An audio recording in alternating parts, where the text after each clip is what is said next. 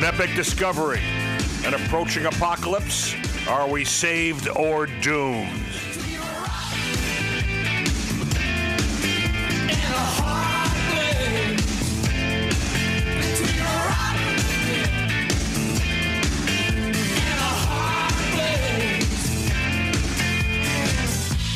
Hey, Tough Times with Lou Young, live here.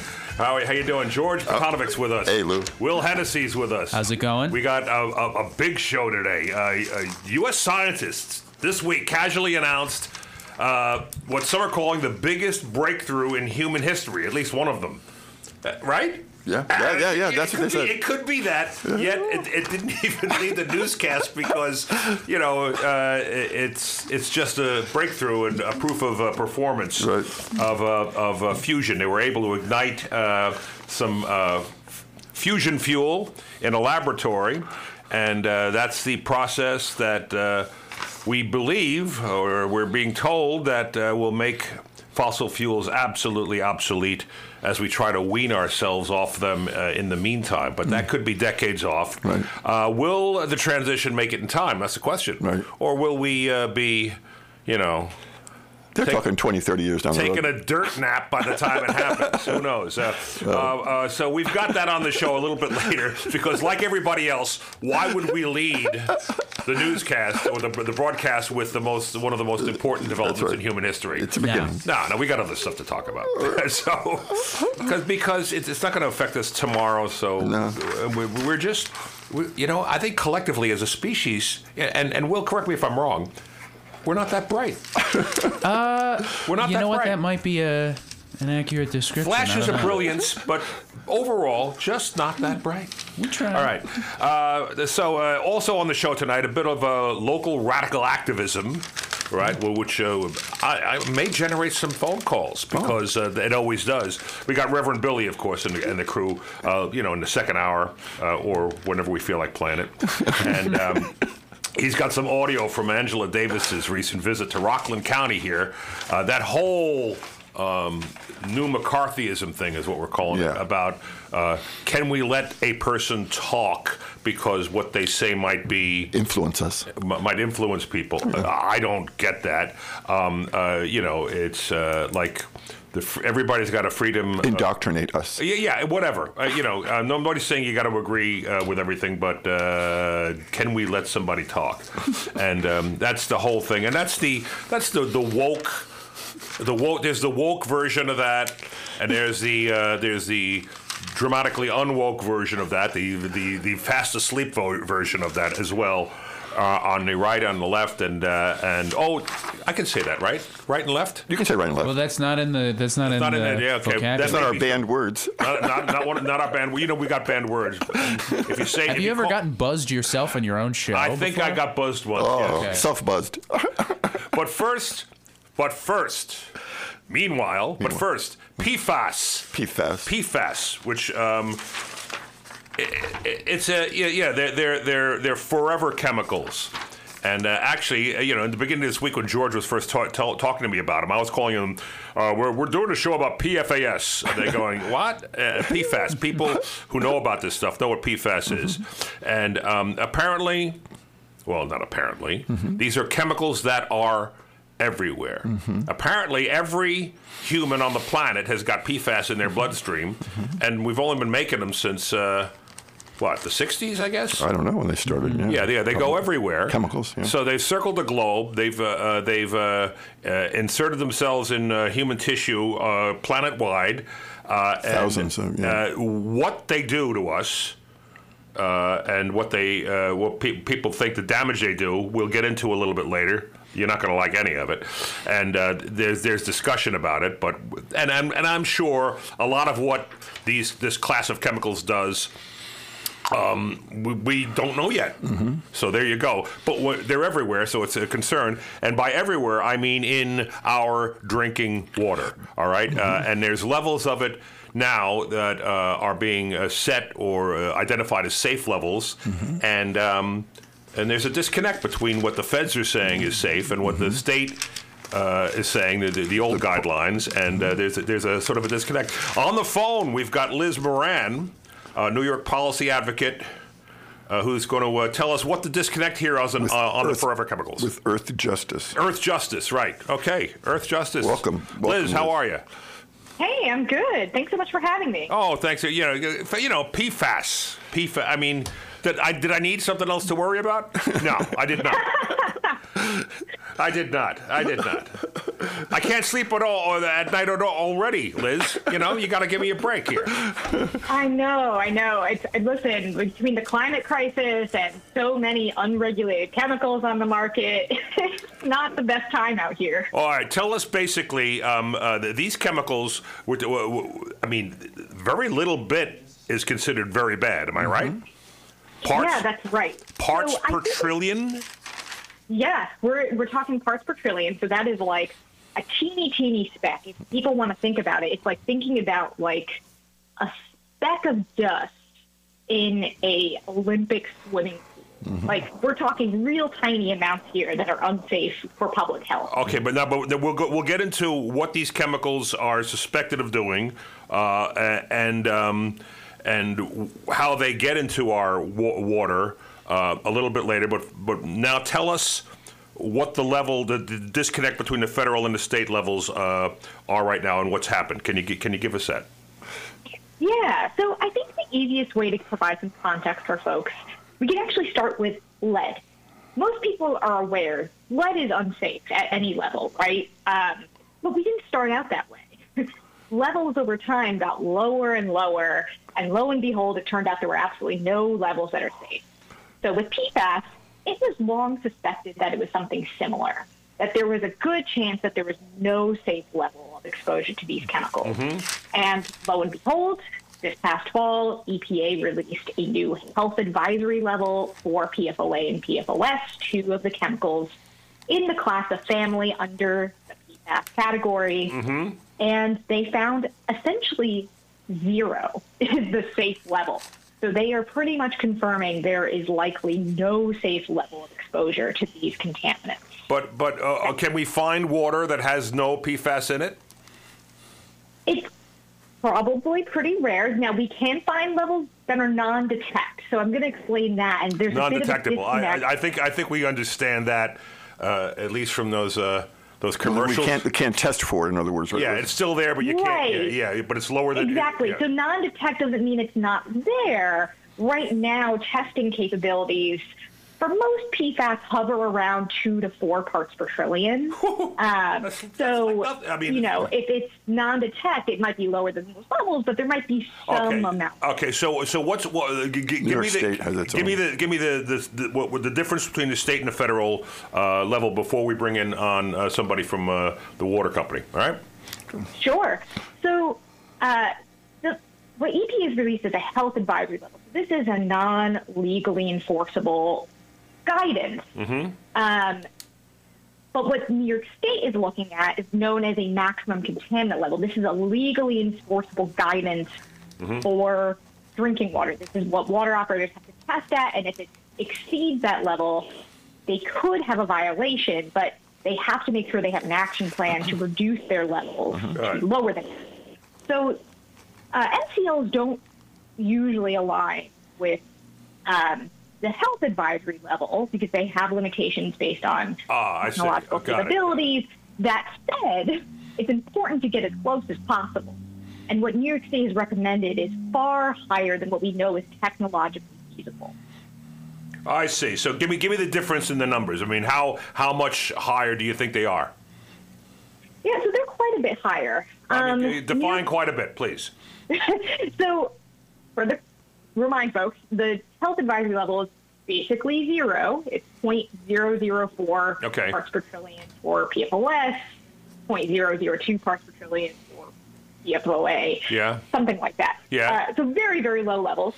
New York State has recommended a combined maximum contaminant level for 6 different PFAS at 30 parts per trillion. Okay, all right. So essentially 30 versus nothing, or essentially nothing. Right. 30 is higher than what other states are doing. Also provide that context. Okay, now we have a list of communities here that are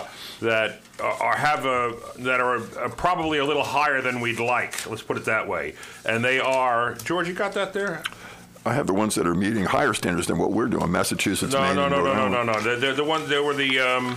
Oh, for God's sakes! He shouldn't be allowed out of the house. He really shouldn't. In any event, Peekskill was one of them. Oh, for God's sake! And but our local water company here in Rockland, Violia, they found what were considered to be perhaps higher levels in 6 of their 60 wells.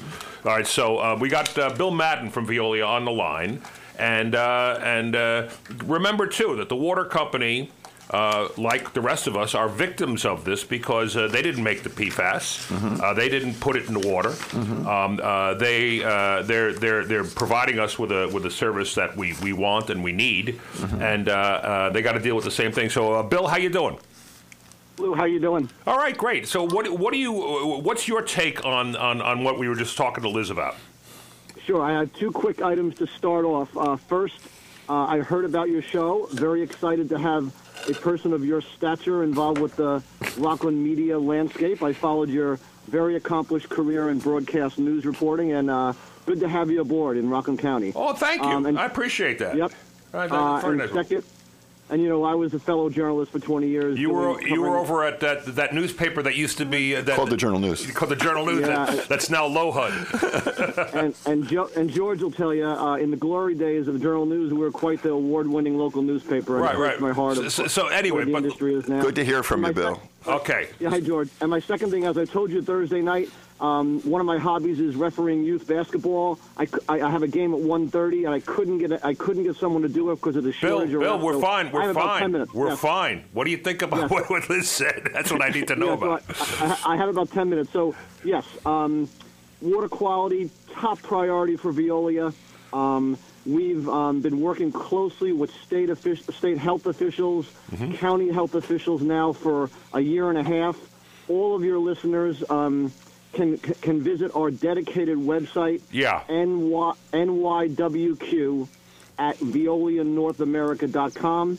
That's NYWQ.VioliaNorthAmerica.com, or call us 877-426-8969. All right. We have all the information for our listeners. All right. What about the idea that the feds are suggesting that the guidelines are a lot lower than what the state level the discrepancy between the discrepancy there. How do you reconcile that? And can the water company deal with it? And is there ways to get the stuff out? And does it annoy you that somebody's putting this stuff in the water? Sure. So, we even before the state introduced the new standards in August of 2020, we saw this on the horizon, been studying and testing for it since then, and once the standard was put into place, we immediately put together a remediation plan, made that public, and have been working on it since. Interestingly enough, the wells that need remediation, we need to add, expand these sites. They become construction projects. So between the permitting for that and the supply chain issues that we've experienced across the country, we've received a deferral to get those wells totally remediated. So we expect to have them done next year. Of our 60 wells, there were a handful that detected as high as 19. Now, remember, the water never changed. The standard did. Yeah, understood. And prior to New York State going to 10 parts per trillion, which your earlier guest appropriately said that's a speck of sand in an Olympic-sized pool, the national standard was 70 parts per trillion. The European standard was 300 parts per trillion. Yeah, so we may not know what we're doing to ourselves yet. I mean, we may find out later. Yeah. Right, and as George will tell you, these things have been around for decades. They're everywhere. Unlike other compounds like this, where you can find them and trace them to a manufacturing plant or a landfill, these are in cosmetics. They're in food packaging. They're in firefighting foam everywhere, and we're just as befuddled as everybody else. Now, Liz, Liz, let me ask you. I mean, let's say I opened a vein right now, which I'm not in the mood to do that. but and tested the blood. I mean, what's likely to the parts per trillion in my blood? Do you know? I mean, in people. Yeah, so, Bill's exactly right. These are widely used, widespread contaminants, and as a result, almost everybody on the planet has some level in their blood. The average is believed 2 parts per billion, so there's a chance that that would be your blood level as well. Mm-hmm. That said, if you've had some environmental exposure, either through your drinking water or, you're eating off of a really old Teflon pan or something, you might have some higher blood levels. And we've seen that when we've done blood level testing in communities in New York where there have been high levels of exposure to PFAS, like in Newburgh, New York, and Hoosick Falls, New York. Mm-hmm. So, and the level, whatever you've got, it's not going down; it only goes up. Am I right? Do I have that right, folks? Well, I mean, over time, if you eliminate exposure. I'm sorry. I shouldn't have done that. Then everybody talks at once. You got 2 answers. Liz, you go first, and Bill. I mean, it doesn't go down; it goes up, right?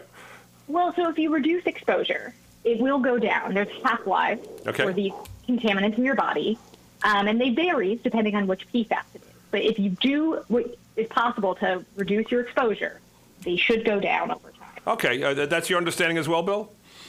Yeah, and I did want to mention, I agree with Liz, all of her information is right on. I did want to mention one thing, that the highest detected level in our wells, in those handful of wells, was 19. So do keep that in perspective when you look at the numbers. Oh, sure. I do, and I do want to mention one often overlooked dynamic in this very, very important discussion, and that's cost. In Rockland County, the average water bill is about $60. We think that's the lowest regularly occurring household expense. We believe the value of water is tremendous and I think the quality of water really adds to the quality of life that Rockland enjoys. Yeah. But it's one of the highest in the country, though, right, Bill? I mean, it's a high number, though. Yeah, now that's exaggerated, but we can debate that some other time. But George will tell you about this because of the heightened awareness of water quality across the country, and now municipalities and private systems across the 50 states now putting in place remediation programs to address compounds like PFAS. Mm-hmm. The cost of water will go up. Oh yeah, and you will see this in New York very soon. Well, I'm telling you, Bill, I happen to sit on a board in a community in Mamaroneck, in the village of Mamaroneck, and last week we raised the water rates 15% because we've got filter programs, a filtration system we have to put in, and there's costs involved, and one of the active theories, or one of the active axioms of government and services is that if you put no value on something, people will not value it. So cheap water, like cheap parking spaces and like cheap gasoline, encourages sometimes excessive use. So there's the other side of the coin there. I just wanted to put that in there.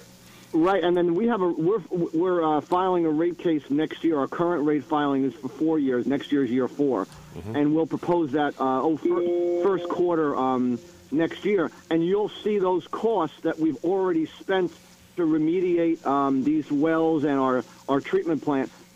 Our customers will see those costs very, very clearly in that rate filing, as your fellow residents of Mamaroneck have felt that too. So I do want to make nothing's more important than removing these compounds from the water, and we will do that, and we will follow all the standards that the EPA and the state and the county give us. But understand that that costs money. Yeah, Right. it does. It does. So we've got Elijah Reichlin-Melnick. We can hear Senator, you speak. New York State Senator Elijah Reichlin-Melnick is on That's the right. line. As George is prompting me, and we can hear you. You can just say it. Okay. Senator, how are you, sir? Hello there. How are you? Yeah. So you've heard the discussion so far. We got Bill and Liz on the line. I just logged. I just called in about 2-3 minutes ago, so I caught the last couple minutes of the conversation. All right. So legislatively, what is the state going to do to address this apparent gap in what's permissible and what's safe? Well, so the state actually did take some pretty significant legislative steps a few years ago in lowering the acceptable standard that water is tested for dramatically below what was then the federal standard.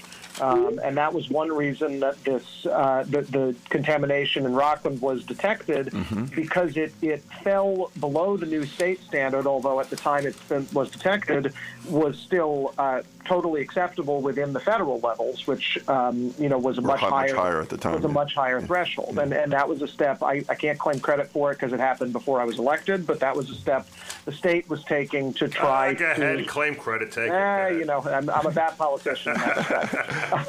So it's that was something that was done back in 2019 and 20, and I think was an important step because it allowed this conversation to be happening. I think in Rockland we might never have really been having this PFAS conversation if we kept the older standard, which was at a higher level. Then there would have been no sort of violation of a standard. There would have been no need to notify people. And I think a lot of this simply just wouldn't have been in the conversation in the way that it is now. And so as we're going forward, unfortunately, I won't be going forward in the Senate for the next 2 years, but I think New York State clearly needs to keep the focus on public health and understanding, as I heard Bill say, this is vital work to protect. That's the number one priority, but obviously being mindful that there are costs and that, to clean up, to ensure safety, to add the filtration is necessary, but it is also not free. And so to the extent the state's able to help out, whether it's we're not a unique but an unusual position in Rockland where we've got a non-public entity providing the water, but helping out and making sure that ratepayers don't get stuck with enormous increases just to get safe drinking water is something that I believe the government does have a role in helping with. Now, Senator-elect Bill Weber will be taking over for you in January, right? That's true, yes. Okay, and I don't know that you guys talk, but do you know where he is on this? I mean, he's going to be calling in to WRCR after he takes office. So we want to ask him about that. But has he expressed any position on this? I am not aware. I mean, I would expect he has not reached out to me since the election, so I'm not sure what his incoming priorities are going to be. I think that I'd be shocked if he doesn't take a similar position, because who would want to run for office in Rockland and say, well, I don't care about water safety issues. I certainly hope he's not going to say that. I can't, I'll give him the credit to assume that he does fervently believe, as I do and anybody, that we've got to have safe and healthy water for people to drink. So I think the challenge, of course, which he will have to deal with is as a member of the minority party in the Senate, it's much more complicated if you actually want to introduce legislation or do things like that. So, but I certainly hope he will speak out in favor of the same things that we've been talking about here, of the importance of providing clean water and having the state take an active regulatory role in making sure that is being provided. All right. Well, we will certainly hold his feet to the fire and want to thank you for your service to the district, and we appreciate you calling in. Bill Madden had to leave. We wanted to thank him at all. Can you stick around? Yeah. Sure, I can stick around for a minute. Yeah, because we got more stuff to talk about, and what. Elijah, we spoke to Ken Zebrowski yesterday. We did a recorded message because he couldn't be on with us live today, but he spoke about two different types of legislation that he had proposed. Maybe we can play that audio clip. Will clip A or B? Clip A, yeah, and maybe we can talk about that afterwards. Sure. After the other side. Okay. So on the legislative front, we've really been drafting legislation to try to get PFAS out of the products because obviously here in Rockland County, we've seen the contamination of our wells and filtration systems need to be installed. But it's sort of backwards to be filtering the water and trying to get PFAS out of your water when you're still allowing products to be developed and marketed that are contaminating the water. So if we're going to stop this at its source, we need to get this out of the products. We need to stop it from contaminating our environment. So I have a bill that we drafted that, number one, would really prevent all products with added PFAS from being sold. It's on a step-down basis by 2028. We've also been working with a lot of advocates and champions in the environmental field to identify products that are the main drivers of the contamination and ban them quicker. We've already made some progress in the state legislature with my colleague Assemblymember Fahey in banning it from apparel. But we drafted a bill, it's Assembly Bill 10689, that bans it from cleaning products, automotive products, cookware, fabric treatment, rugs, ski wax, and textiles. And these are things that the advocates have identified as being heavy in PFAS usage and really driving some of this thing. So I'd love to get to a point where we ban it totally by 2028. We'll work on that bill. But with some of the advocates, we've done that on the legislative front. Also, really important right now is making sure that our regulations for identifying and remediating PFAS are as low as possible. We've had additional regulations that are guidelines to come out from the EPA. And right now we have draft regs out there that set the levels higher than they should be in our mind. We should be joining some of our neighbor states that have really been leading, if not going even further. We should be trying to lead the nation in requiring testing and remediation at levels that are as low as possible out there. And right now, we don't think the draft regulations are there yet. So I've been joining a lot of my colleagues and champions in the environmental field, advocates out there, to get those regs. That's something that we can do right this second. So, Senator, that seems like you guys are on the same page, doesn't it? We're completely on the same page. I've worked with Ken Zebrowski closely through my time in the legislature on a lot of issues, but especially on this. My staff and I had discussed with him and his team the bills he's talking about for banning products that contain intentionally added PFAS and PFAS chemicals, and I know he introduced one of these shortly a few months ago, but after the legislature was out of session, I was planning to introduce the companion bill at the beginning of session this coming year. But yeah, we're I think in full agreement on this, that the state has a clear role in setting standards, and we've seen from decades of the environmental movement that you cannot, you have to ideally try to work with private sector if you can, but you can't just leave things up to the private sector and assume that everybody will do the right thing. That's why I want goodness of their heart. That's why I want to bring Liz back into this. Liz, you heard Senator Zebrowski, Assemblyman Ken Zebrowski, say that he's looking at 2028, hopefully, for banning this. Is that quick enough? Yeah. So first of all, I think the Assemblyman and the Senator's comments have been really spot on. The New York State Legislature has been doing a lot, I would say, dating back to 2015 when some of these drinking water crises across the state started to come to light. They've really been proactive in addressing these contaminants. Before I get to Assemblyman Zebrowski's legislation, which we're very proud to be working with his team on and a number of our partner organizations, I want to bring back the discussion to this cost argument. Mm-hmm. So cost actually does come up a lot, but what doesn't get brought up is actually the cost to public health when you don't set standards that are protective enough. The bottom line is when you compare the cost of treatment as compared to the cost of public health, it is far lower. And when you compare that to if we don't have low enough standards, it's much more expensive, standards too high to public health. And to that end, the Senator and the Assemblyman have been part of some important budgetary initiatives in New York State to help fund treatment in New York State and testing. In New York State, we now have a new $4 billion Environmental Bond Act, which will go towards some of these things. In New York State, we have the Clean Water Infrastructure Act, which devotes money towards treating PFAS and other emerging contaminants. And there's new federal dollars that the state will be getting as well, thanks to the Infrastructure Act that was passed earlier in the year. Yeah.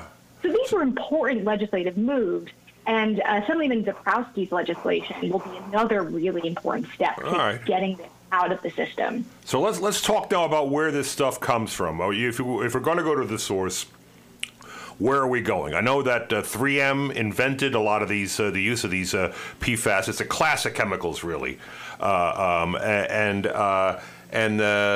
DuPont put them in a lot of things, like teflon was the first big thing. And the interesting thing was that when DuPont wanted to test for it, that 3M suggested they do a study.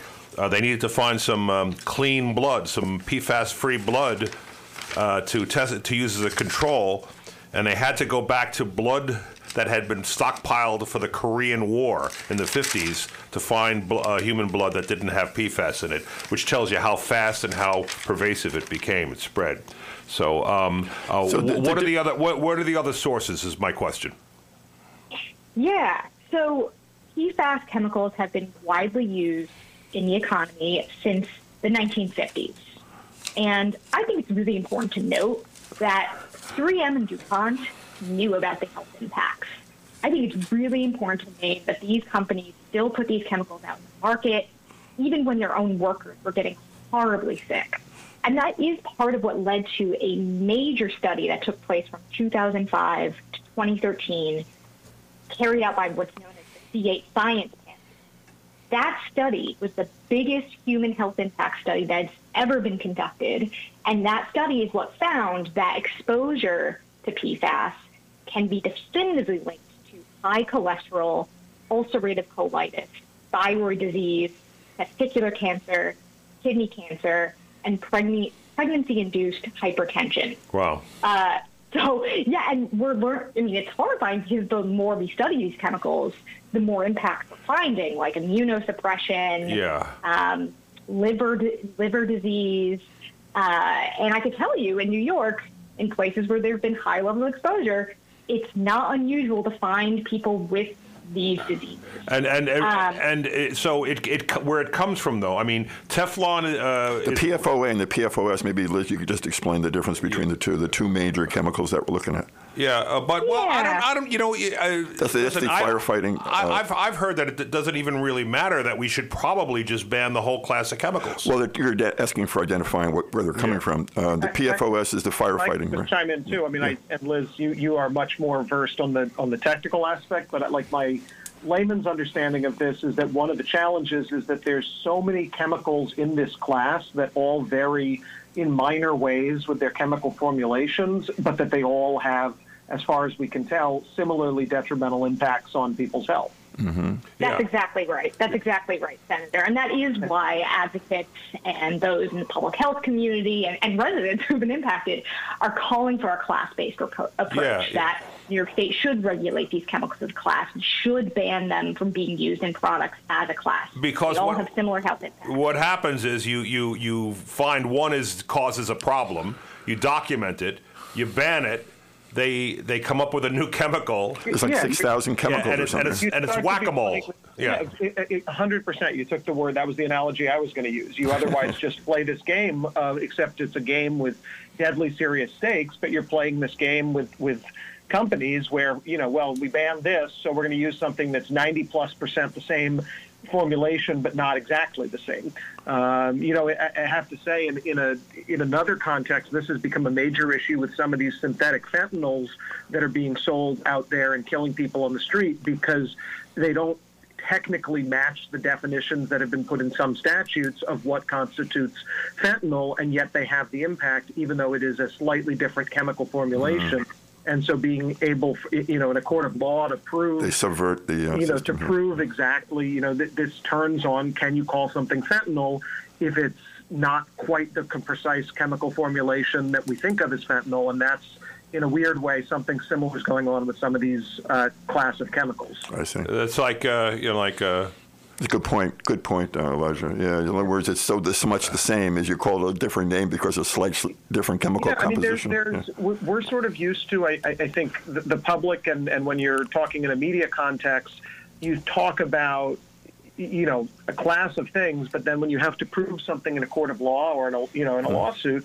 it matters that the exact chemistry of it can matter a lot. And I'm not a science person, but that you realize quickly that it's easy to say, oh, let's just do this. And, everybody knows what these chemicals are, but you have to be careful in the definitions. Otherwise, it's quite possible for the manufacturers and the polluters to sort of wiggle out of any responsibility, and you could end up with, you think you've banned something, but in fact you're going to have something very similar to it still right out there. And let's go back to, let's say, the probably unfortunate image of me opening a vein and testing the blood. And where did that PFAS come from, you ask, right? Well, probably not off the Teflon pan used at home, but very likely if I drank water and it got in the water from probably firefighting foam. Am I correct?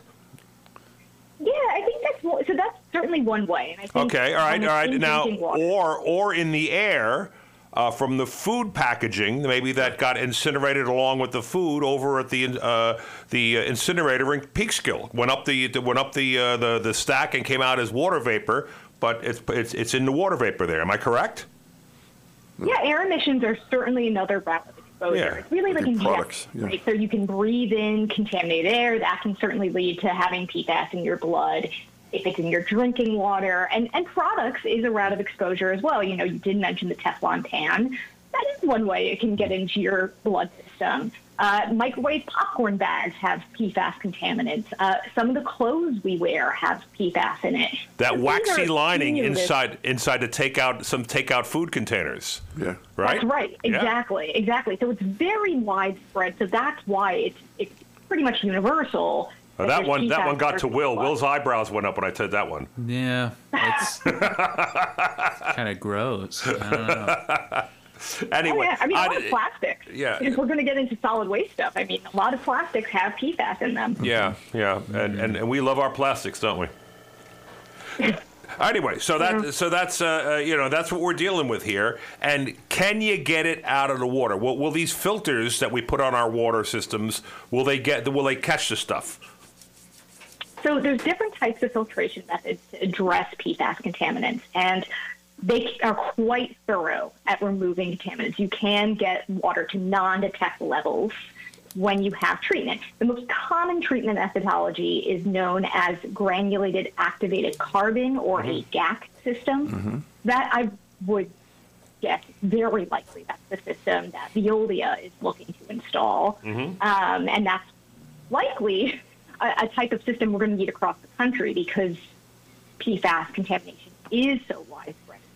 All right. There isn't any state level. We appreciate that.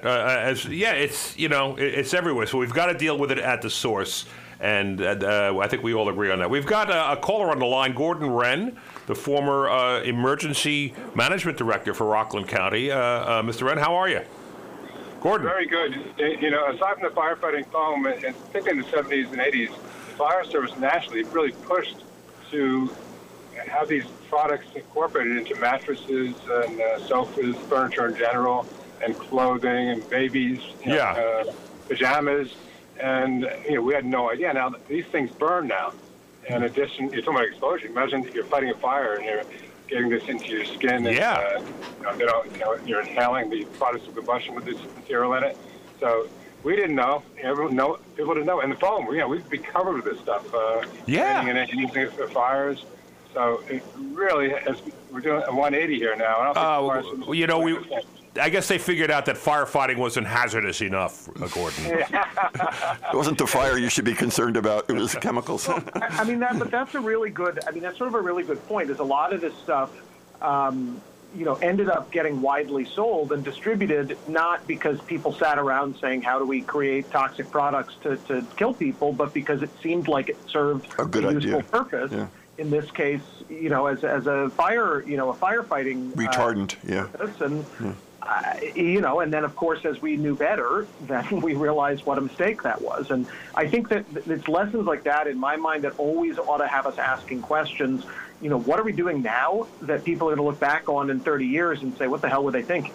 And we've got to have that humility that we may think we've got all the answers on things, and things that sound like they could certainly be safe, or perhaps we're going to have a conversation, or maybe we won't, but our future selves will in 2050, and say, what were they thinking back in 2022? And so that importance of being humble about what we may not know yet, I think, is a lesson we've got to keep remembering. Right. And Gordon, the PFAS fire foam is a thing of the past. Am I correct? I believe so, but I think there's still a lot out there. And it has to be disposed of properly and everything else. So, yeah, but a lot of people died smoking cigarettes in bed or on the sofa, or they have a few beers and they fall asleep on the couch. And we really thought it was a great idea that when a cigarette was dropped or something, another source of ignition, that it wouldn't, the mattress would smolder. And end up killing people. Now, in the long run, we're probably killing a lot more people. The product it was approved and pushed to save people's lives. All right, listen, Gordon, thank you so much for calling in. I appreciate it. It's always good to hear from you, my friend. Yeah, interesting topic. Thank you. We got into talking about the cost of this and where that would be. Elijah, maybe before, I know you can only be on for a short period of time. Yeah. Ken had a short statement about it. Maybe we could play that, Will, and then let's hear what Elijah's reaction is to the and Liz. But the cost is regarding whether it's private water companies or public municipal water supplies. Affecting public water supplies. This is affecting public water supplies as well as private, like we have with Violia. Is there funding available for this through the state, or would a private water company not be eligible for state funding or the kind of infrastructure, federal infrastructure or state bond act like we recently passed? Is there monies that are available, or does this result in some kind of a rate increase? Or for communities that have municipal, are they looking at sizable increases in their budgets for running a municipal water supply? Yeah, you bring up a good point, and we should be allowing the grants and the monies out there to protect ratepayers. We certainly don't want it to result in sort of any type of windfall for the companies, but we got to remember that these are regulated utilities, and some of these costs are passed right back down to the ratepayers. Of course, we fight that in various rate cases all the time in those aspects, but to that extent, most of Rockland is, as you said, Violia now. We do still have the NYAC and Suffern water companies. But we need to recognize that some of this money should be available to prevent it from going on the backs of ratepayers. Okay, so Elijah, did you think that some of the monies that we voted for this Environmental Bond Act, or even some of the federal infrastructure monies, could be used to help the private utilities? Would they qualify for that, or even the municipal water supplies as we have here in Rockland and NYAC and Suffern? Would they qualify for using some of that money to help address the PFAS issues in terms of filtration? Yeah, I mean, I fully agree with Ken on this. This is one of the challenges, and again, Rockland is not entirely unique, but it is outside of the statewide norm in terms of having a significant share of the water supply be provided for by by private companies or by a private company. Most of the state is, whether it's a county, a water district, a city, et cetera, is a publicly supplied system. Rockland and areas on Long Island are some of the major parts of the state that have a private company. And as Ken said, yeah, you have to find a way to get the money available to help ratepayers, but you also want to make sure you're not ending up with a scenario where you're basically just spending public money to subsidize what is a for-profit business. Right. And Veolia is a for-profit business. Yeah. And so there are, right, in theory, good things and bad things about doing it that way, but it does, for instance, there are a number of grants that would be available for sure to a municipality, whether it's to a NYAC or NYAC and Suffern being the two in Rockland that have their own water companies, that might not currently to a private entity like Veolia. And I do think we've got to find a way to make sure that we're not going to have Rocklanders get kind of left out because of the way that our water system has been run for the last 50-plus years. And one of the things that Ken and I spoke about, which we didn't record, but it had to do with the responsibility of the manufacturers of these products. I'm not sure that's an easy thing to trace back. I don't know. Liz, what do you think about all this? Yeah, so I want to say the Assemblyman Center spot on here. And at the end of the day, it's really important to hold the people responsible for these chemicals getting into our environment for any cost as best we can.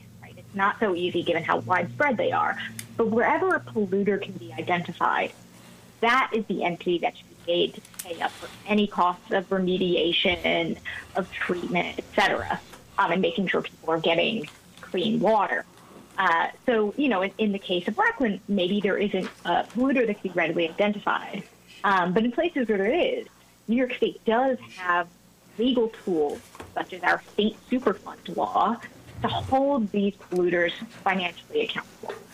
All right. Listen, everybody here, welcome again to Tough Times with Lou Young. We're glad to have you here in our virtual lounge, all right? And I want to invite you all to get up with me and take a walk into the big machine. We're going to go to the big machine. We're going to the big machine. All of you. You too, Liz. Come on. All right, here we go. Come on in. Come on in, Senator. It's very fine in the big machine. We flip on these dials here. Take a look. And I'm seeing that the 23 PFAS chemicals that we're testing for now have shown up at levels considered to be too high in Ossining, Peekskill over Westchester County, Croton-on-Hudson. I can see it's in Newburgh's water, and the 6 out of 60 wells for Violia here in Rockland County, and it's all going to have to be dealt with. So we're going to have to come up with a remediation on some level, and hopefully get to the source of it. Now I'm going to swing over here to the big picture. So let's widen out the lens, and we're looking at the announcement earlier this week of what's considered to be the largest discovery, or one of the largest discoveries in human history. Did you guys heard about this? I did. The fusion thing, right? I'm going to have to tap out for this conversation. Okay, Senator. Thank you so much. I appreciate it. And thank you for dropping with us, and thank you for your service, sir. I appreciate it. My pleasure, and glad to do it. Thanks for covering this, and Liz, it's always good to share a show with you. Okay. Same here, Senator. Okay, so Liz, you're still with us, right?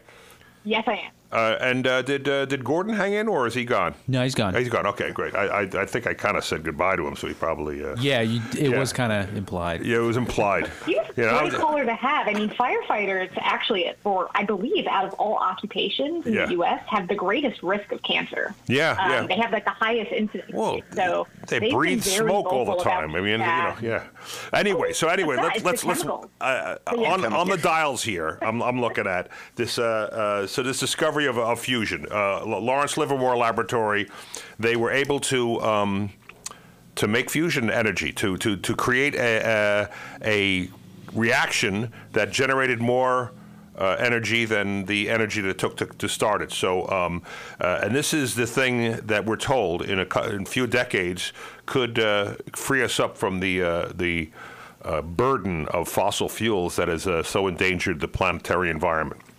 So what I want to do is play you some sound here from the folks who are closest to it.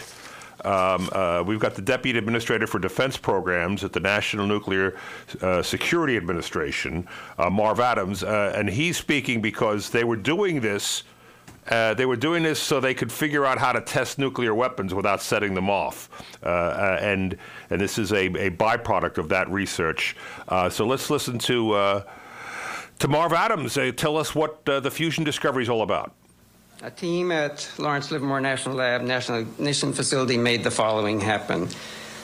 There's a tiny cylinder here at the end of this that you probably can't see. It's about so tall and this wide. Yeah, inside that, he's holding up a little cylinder small there. Spherical capsule about half the diameter of a BB. 192 laser beams entered from the two ends of the cylinder and struck the inner wall. They didn't strike the capsule, they struck the inner wall of this cylinder.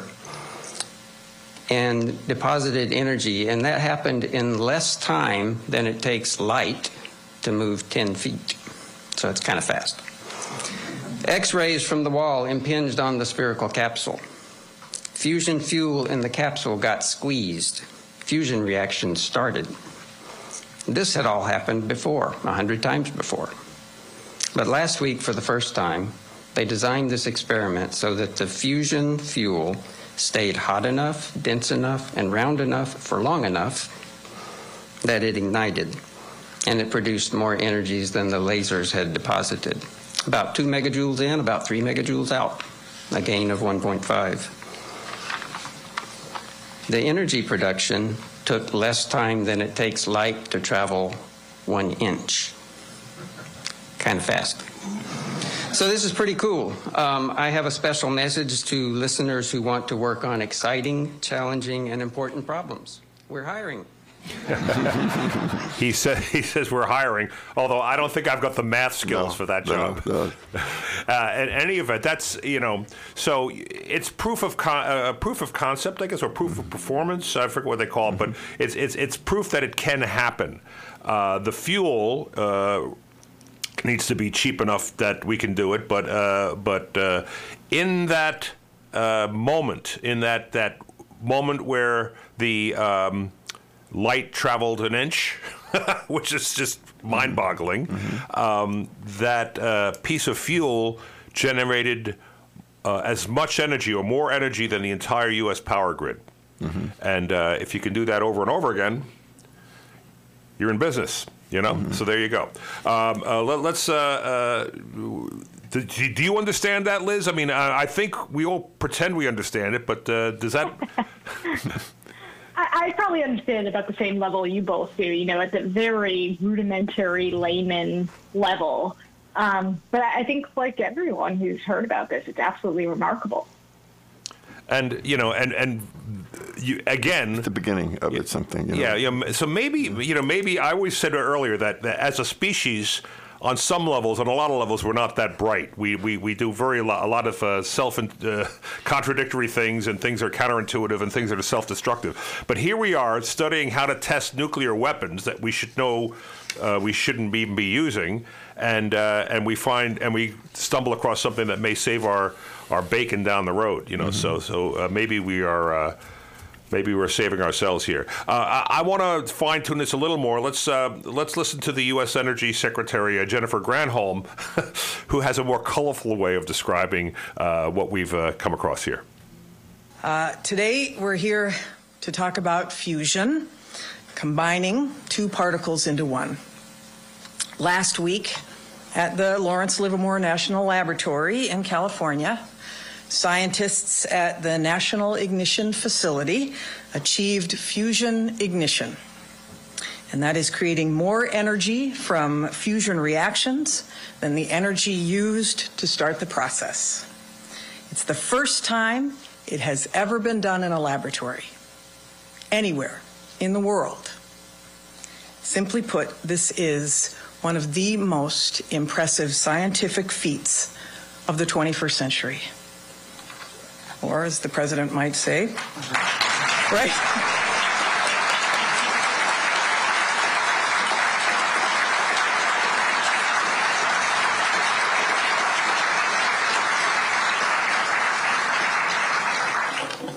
I do think he probably did say this is a BFD.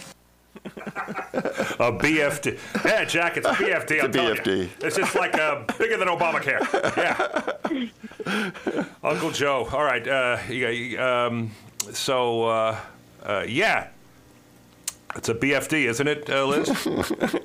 Oh, yeah. It's a big BFD. So the question is, will fusion get here in time to save us before we destroy the planet or poison ourselves with PFASs? So that's the, we got a lot of things going on at once, Yeah, nice lighthearted question to wrap things up with, huh?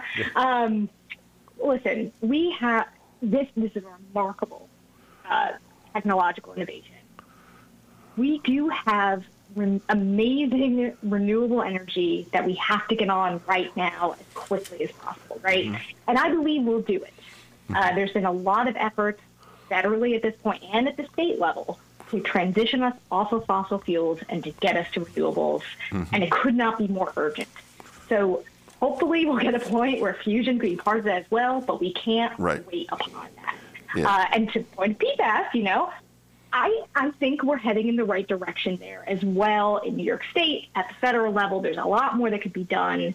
So to end it on, you know, a positive note here, I think there's a good reason why this technology has people feeling hopeful, and I think we should. I think while people, as society, we do things that might not be the wisest, and we're a little bit slow to act sometimes, I think there's hope for improvement. Okay, we might have to leave it on that because you're starting to fade in and out. Are you moving, Liz? Because maybe we're losing you a little bit here and there. It's kind of fading in and out. I just wanted to ask you if you wanted to just summarize what people could do. I know there's currently draft proposals before the governor regarding PFAS, and what stage is that at right now, and where are we in the process to get these standards raised in New York State, and what would you suggest people could do in terms of influencing that change? Yeah, so a comment period recently ended regarding the state's proposed MCLs. Residents should absolutely still reach out to the governor and the Department of Health to urge for standards that are as low as technologically feasible. And they can take action by visiting my organization's website, such as earthjustice.org, and you can take action that way. They can also voice support for Assemblyman Zebrowski's legislation by calling their elected officials and urging they support legislation that gets PFAS out of products. Okay. Well, Liz Moran, thank you so much. And again, the name of the organization? Earth Justice. Earth Justice. And your website was, give us that website again, Liz. It's earthjustice.org. Okay, all great. one word. Right, and they're involved in a lot of issues. This is not just PFAS, right? You have many different issues you're involved in. That is very true. I do wear a lot of hats. As big as the Earth. Yes, they're big. There we go. They're big FD.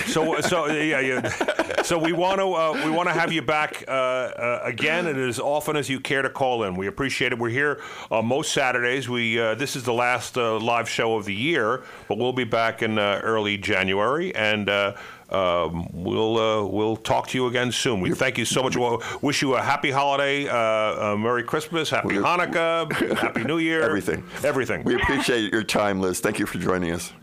Thank you so much. I would be happy to come back anytime. Thank Y'all you. have happy holidays. Okay. Thank you. That's Liz Moran. And we also spoke with Senator Reichlin-Melnick, who is just wrapping up his term and the last month of his 2-year term. And Bill Madden from Violia Water Company, who was so helpful about the PFAS situation. And Gordon Wren, who was the emergency director for Rockland County, and who, you know, probably handled a lot of that knows firsthand that toxic firefighting foam, and you know, is as victimized as all of us. I mean, we're all victims in this. None of the folks we spoke with today put any of this stuff in our water. And we have to stop it at the source, and that's what we want to do. Let's not forget Assemblyman Ken Zebrowski. Ken Zebrowski. On tape. He was very happy to participate in an interview yesterday, but couldn't join us today. That's terrific. So, any event, and then the big news, right? The big news. The fusion. Yeah. Fusion. Wow. Oh, yeah. Okay. You know, because you know what that means? All right? Well, it means we got the power, all right? But we're going to get the power, and then we're going to go to church with Reverend Billy in the next half hour. But we got time for the power before the ID? No. We got like 30 seconds. The song is far longer than 30 seconds. You can say it now. I mean, it's within a minute of the top of the hour. So you can just say it now, and then I can play it. Let's do that. Okay, you're listening to WRCR AM 1700 and WRCR.com. Tough Times with Lou Young.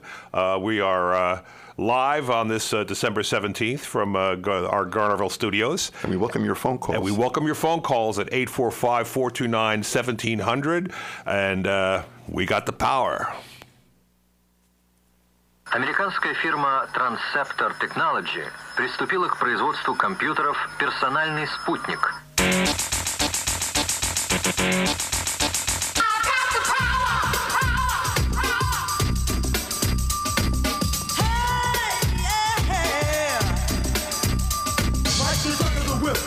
Attack, front to back, in this thing called rap. Thinking like a double rhyme, double on a heavenly level. Bang the bass, turn up the treble. Radical mind, day and night all the time. 714, live, divine. Maniac, radiac, winning the game. I'm the lyrical Jesse James.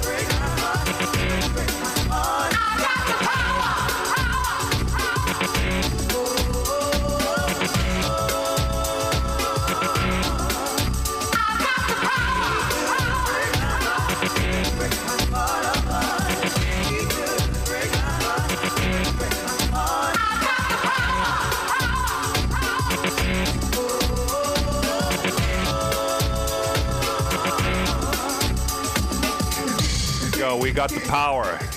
It's Tough Times with Lou Young, WRCR, AM 1700, WRCR.com.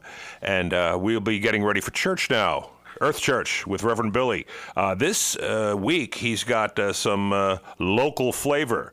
Local flavor being that he has audio from Angela Davis's appearance here in Rockland County. That controversial appearance that people who thought her mere utterances would cause some sort of issue, and but she came, she uttered, and we're all still here, all right? Here's the Reverend.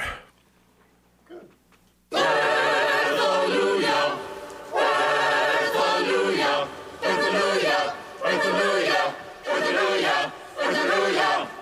Well, panic attack. This is Reverend Billy. I'm here at the Earth Riot Radio microphone. The Church of Stop Shopping in New York City. Love to have you in the church today. The Earth Church, your friendly little Earth Church, waiting for you. A little green grotto of radicalism. Hey, we've got a green space in the middle of the East Village called the East River Park. It's along the river there. Beautiful. Lots of hundreds of thousands of people use it every year. It's got a soccer field. It's got forests. It's got 1,000 trees. It's wonderful. It's being clear cut by people who want to make money from it. Real estate people, Wall Street people, they really are mindless, aren't they? They are mindless. They're trying to put a distance between us and the earth. They're trying to put a yardstick there, trying to put some measurement there to keep the earth away. The earth is in a box, and we go over and give it charity money every once in a while. We go over and pray on it every once in a while. What do? They want the earth to be just another issue among issues. They want to be able to compromise whenever they need to make money. Money. But no, our yardstick is made of water. We can't keep the earth away because we are the earth. Yes, you and I. Can you feel that? Those walls, those measurements, those are false. Those dollars, those miles, that's artificial. The earth is everywhere. It's streaming in and out of us. The Trumpian wall, it won't work. The earth is everywhere. The earth is everywhere. It's you and me. Somebody give me an earth hallelujah today. Hallelujah. Young, gifted, and black. Oh, what a lovely, precious dream. To be young.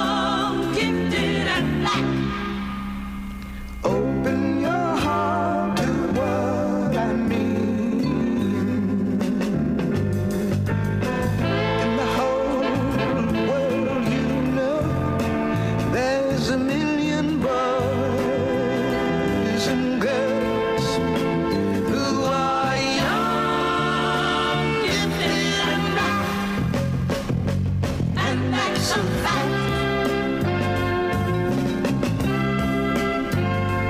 You are young, gifted, and black. We must begin to tell our young.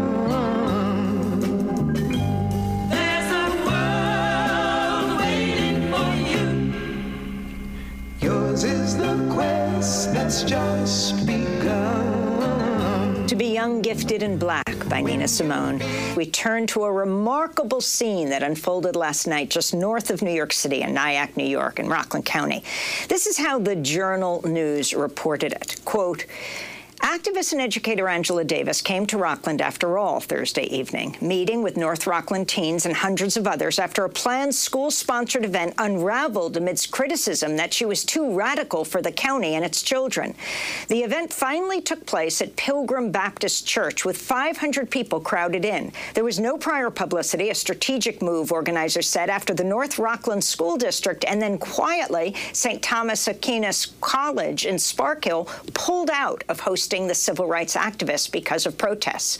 When Davis appeared, before she reached the podium, her audience burst into applause and gave her a standing ovation.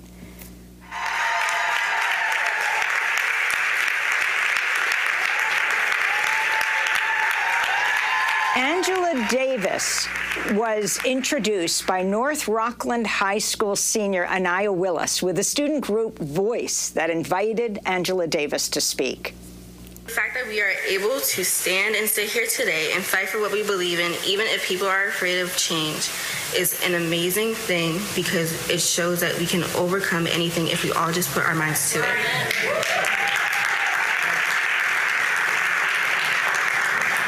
Quoting the powerful Angela Davis herself, I'm no longer accepting things I cannot change. I'm changing things I cannot accept.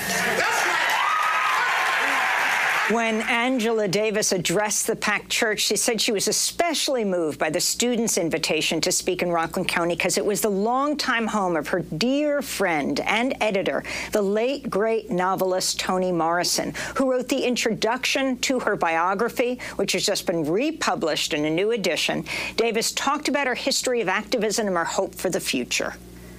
But I think every day about the fact that I am associated with a people who have refused to give up after centuries and centuries. Not only that, but who have created beauty in the process of struggling.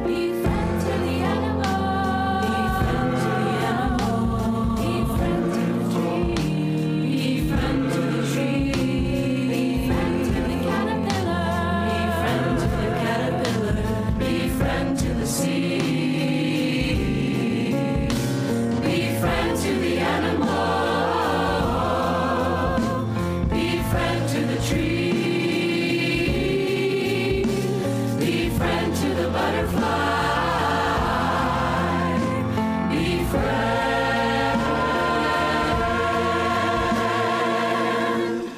to the sea. Beautiful earth, beautiful earth, beautiful earth, beautiful earth to the animal. What do you friend to the trees say? Fire and storm to the virus and death. Earth can be friend to the seas. Be friend to the animal. What do we friend to the trees? Sorrow and shine to the butterfly. Earth will be friend to the sea. Beautiful earth, beautiful earth,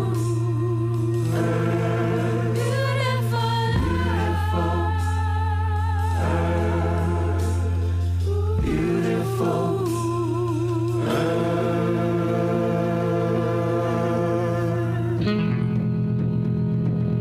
Beautiful Earth.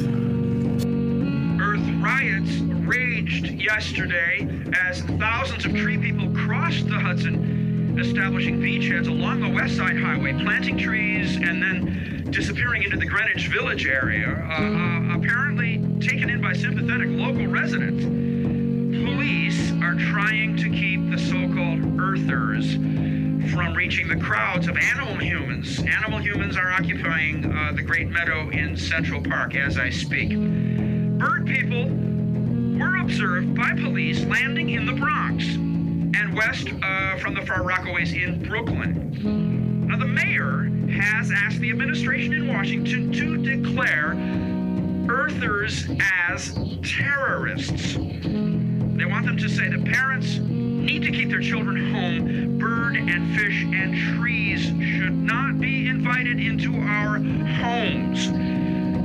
The tornado storms that have hovered over New Jersey in recent years seem to have given the fish people cover. They seized Liberty Island and Ellis Island late last night. The Coast Guard tells us they're having difficulties in approaching the landmarks with their landing vehicles. Now, the refineries on the outskirts of Newark have not been online since a three-pronged attack by bird, fish, and forest people in early April. A reporter invited to tour the facilities found the oil storage tanks covered with rare finds. Experiments in oil reclamation use fossil fuel-eating bacteria. The old power plants are surrounded by armed police. However, the police are in turn surrounded by more citizens, some of them in the illegal nature costumes. Now, they were once considered earthers, were once considered an eccentric fringe element in the environmental movement. The earthers' flocks and schools and moving forests briefly seized control of London last month, forcing biosystems over human social systems. This is not a new idea, not a new. Social observers trace influences to Alfred Hitchcock's The Birds and to Edward Abbey's The Monkey Wrench Gang. The problem, officials insist, is the infiltration now of the teachers' union. All biology teachers in high schools are now held in the famous rubber rooms in the school buildings. Natural scientists in the universities are also reporting detentions and interrogations. The Audubon Society and the Natural Resources Defense Council insist that they've never talked to the earthers, never. Bird people were, however, photographed on the roof of the Audubon Society's headquarters in downtown New York. Infiltration of environmentalist organizations by the earthers is widely suspected by the police. That was Reverend Billy channeling Orson Welles in a fantasy. Hello, welcome to News from the Natural World. I'm Savitri D. The COP15 biodiversity talks have begun in Montreal, Canada. Host country President Justin Trudeau is the single world leader attending the conference. Ahead of the meeting, UN Secretary General Antonio Guterres slammed multinational corporations for turning the world's ecosystems into playthings of profit, and warned failure to correct course would lead to catastrophic results. With our bottomless appetite for unchecked and unequal economic growth, humanity has become a weapon of mass extinction. About 2,500 seals have been found dead on the Caspian Sea coast in southern Russia, officials said on Sunday. Regional officials initially reported on Saturday that 700 dead seals had been found on the coast, but the Russian Ministry of Natural Resources and Environment later raised the figure to 2,500. Authorities in the Russian province of Dagestan said it was unclear why the mass deaths happened, but that it was likely due to natural causes. Data about the number of seals in the Caspian vary widely. The Fisheries Agency has said the overall number of Caspian seals is 275,000, while the Caspian Environmental Protection Center put the number at 70,000. Caspian seals are currently classified as endangered. Waste from fracking wells that used PFAS, commonly known as forever chemicals, has been dumped at dozens of sites across Pennsylvania, Ohio, and West Virginia, all of which could face contamination of soil, groundwater, and drinking water as a result. PFAS have been used in hydraulic fracturing and other types of oil and gas wells across the U.S. for at least a decade. Exposure to the chemicals, which are also used to make various consumer products non-stick and waterproof, is linked to health problems including kidney and testicular cancer, liver and thyroid problems, reproductive problems, lowered vaccine efficacy in children, and increased risk of birth defects, among others. Regulatory loopholes and a lack of transparency make it impossible to know how extensively the chemicals have been used in oil and gas production. PFAS have been found in private drinking wells near fracking sites. Artists all over the world, regardless of their gender, earn considerably less than professionals in occupations requiring similar levels of education and qualifications. Artists who are female earn even less. In an analysis of gender differences in the incomes of professional artists, it was found that creative incomes of women were 30% less than those of men. This is true even after allowing for differences in such things as hours worked, education and training, and time spent in childcare. A new report has warned that the majority of puffin nesting sites in Western Europe are likely to be lost by the end of the century due to climate breakdown. Other seabirds will also be affected unless urgent action to limit global heating is taken, with razorbills and Arctic terns forecast to lose 80% and 87% of their breeding grounds respectively, owing to reduced food accessibility and prolonged periods of stormy weather. An international team led by scientists at the University of Delaware found that the Arctic Ocean grew 50% more acidic from 1996 to 2020, changing 3 times faster than the rest of the ocean. Melting sea ice has exposed the top level of the Arctic Ocean to air rich with carbon dioxide, creating a layer that sopped up carbon from the atmosphere. Increased acidity may hamper the ability of marine organisms to build their shells, causing ripple effects through the Arctic food web. Agriculture is responsible for around 10% of U.S. emissions and a quarter of emissions globally. An estimated 133 billion tons of carbon, roughly a fourth of all carbon emitted by humans since the Industrial Revolution, has been lost from soils. Industrial-scale fishermen will no longer be able to use 2 types of shark fishing gear in the Western and Central Pacific Ocean, after the international body in charge of tuna fisheries there agreed to ban the devices. The measure, adopted last week at the annual meeting of the Western and Central Pacific Fisheries Commission, is seen as a major and potentially precedent-setting win for conservationists who say urgent action is needed to stave off extinction for many shark populations. Shark numbers in the open ocean have plunged by an estimated 71% in the past half-century, with humans thought to kill 100 million of the animals each year. Adolescent cannabis use has increased by 245% in the U.S. since 2000. At the same time, rates of alcohol abuse have declined among those aged between 6 and 18 years.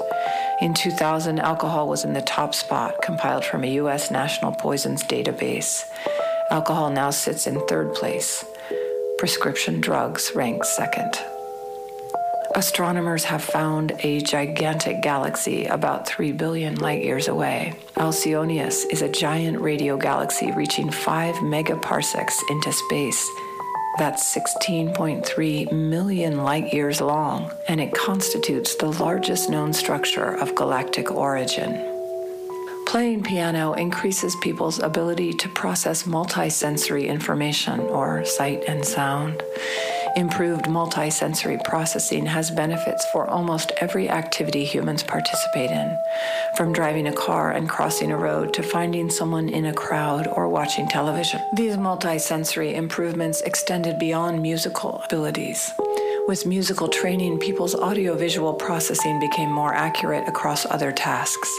Participants also had reduced depression, anxiety, and stress scores after musical training compared to before it. The authors suggest that music training could be beneficial for people with mental health difficulties, and further research is currently underway to test this. And now, the sounds of extinction. Outdoor music festivals could be responsible for contaminating local rivers with recreational drugs and messing with the life cycle of endangered eels, according to new research. Scientists at Bangor University in Wales collected water from the White Lake River in Somerset following the UK's Glastonbury Festival and found worrying levels of both MDMA and cocaine.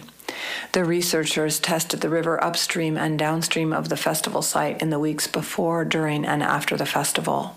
MDMA was detected at environmentally damaging levels, according to their paper, while levels of cocaine were high enough to impact the local population of European eel, a dwindling species that's critically endangered and at high risk of extinction. European eels exposed to concentrations of cocaine experienced disruption of their endocrine system, which caused delayed sexual maturation. Many eels spent longer in their glass eel phase than they would regularly. This disrupted their breeding rates. And hear the sound of a distant music festival.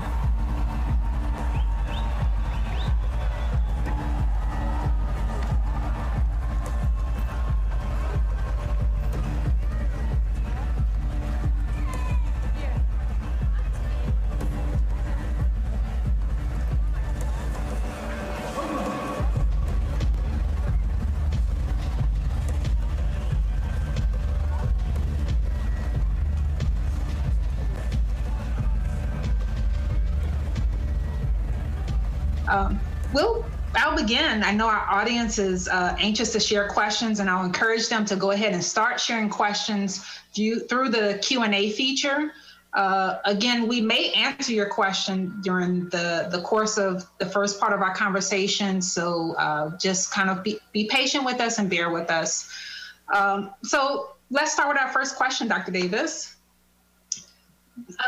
The idea of freedom is inspiring, but what does it mean? What is your vision of freedom, and how might this freedom be realized? Well, thank you very much. And I would first like to say thank you for inviting me to participate in your Black History Month celebration. And I know that you're experiencing very difficult times in Texas and in San Antonio.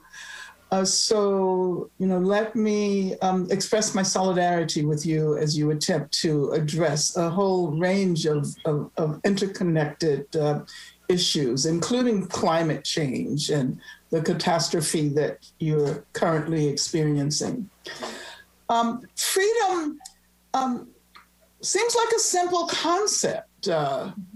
And I read a book by Orlando Patterson called Slavery and Social Death some years ago. I've read it a couple of times. I've taught it as well. And in that study of slavery, he argues that the concept that we know as freedom, connected with Western notions of democracy and rights, can probably be traced to the yearnings of an enslaved person who was yearning to be free. So his argument is that the whole Western notion of freedom more than likely has its origins in the unfreedom of people who have been enslaved. I like the concept of freedom because it can't be defined in a straightforward way. And my own sense of freedom has expanded and become more capacious as time has passed, as I've been involved in various struggles, and as I've witnessed that in the very process of struggling for freedom, one becomes aware of dimensions that one has not yet addressed. I like a comment that Toni Morrison made in a commencement address. I think it was for Barnard College many years ago. And she said, freedom is about freeing someone else.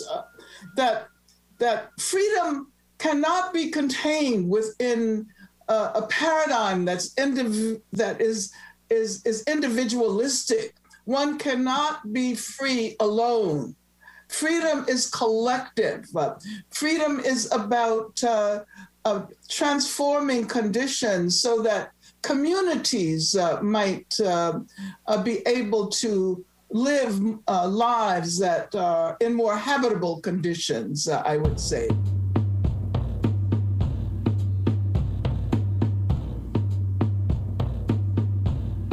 Now it has begun. The storm has finally come.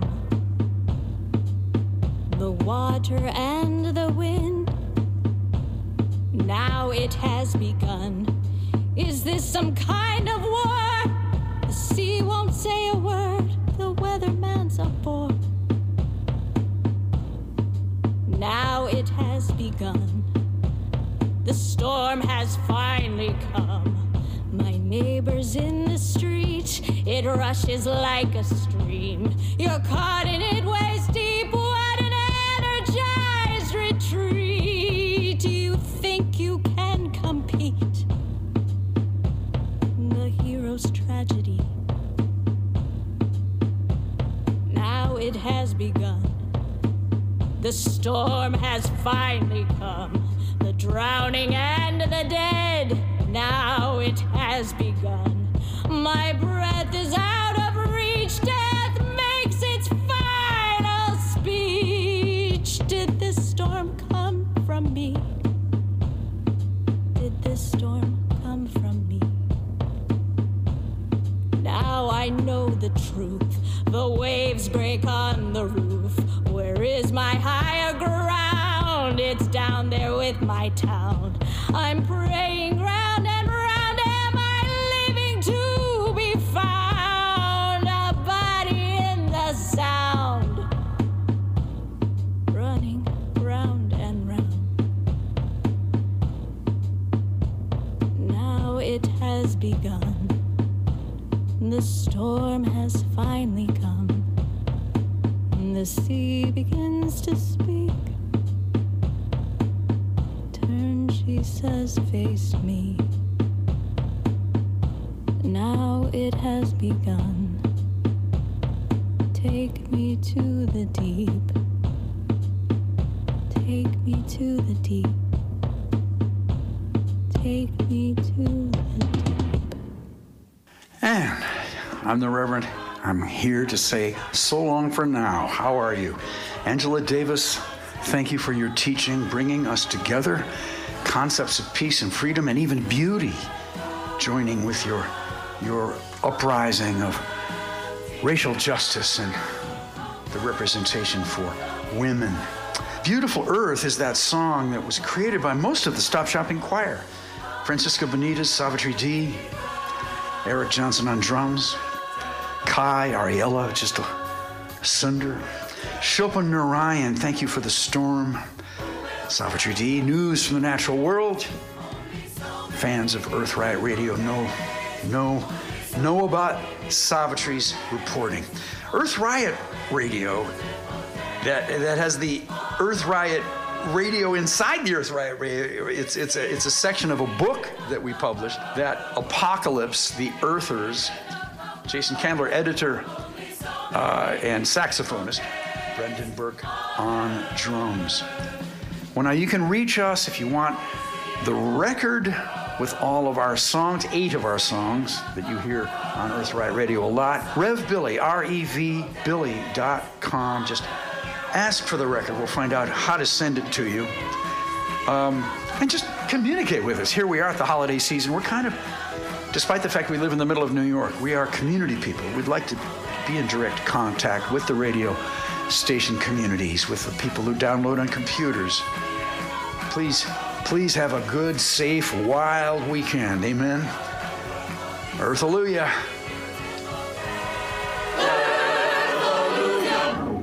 WRCR AM 1700. That was Eco Riot Radio on Tough Times with Lou Young, the podcast within a podcast. Because, you know, Reverend Billy has his podcast, and that was a podcast, and we play it inside of our podcast. And where can you find our podcast, Will Hennessey? Spotify, Apple Podcasts, Google Podcasts, Overcast, Amazon Music, iHeartRadio, CastBox, Podcast Casts, Radio Public, and Stitcher. Apparently. Where else can't you? Where can't you find it? I don't know. YouTube. Look for Tough Times. There you go. So that's that was a fascinating episode of Eco Riot. I thought. You know, we don't always play the whole his whole broadcast, but I thought that one was particularly good. He had Angela Davis there twice, and the first section with her was right from Amy Goodman's Democracy Now. Yeah, from Nyack. From Nyack. Well, yeah. Well, you know, we made big news nationally in Nyack. You know, Superintendent Filisola was working with the students from Voice to come up with what they wanted was a provocative speaker, and they got one. And when the arrangements had all been made, right down to the last minute, a group of residents in the local taxpayers, I guess, in the town residents, came to the school board meeting when the event was being publicized and spoke against it. From what I understand, 30 or so residents came to a school board meeting and spoke very strongly against the idea of inviting her after the arrangements had been made and she had been secured. And then they reversed their decision, you know. So it shows you free speech issues are not something far away. They happen right here, locally.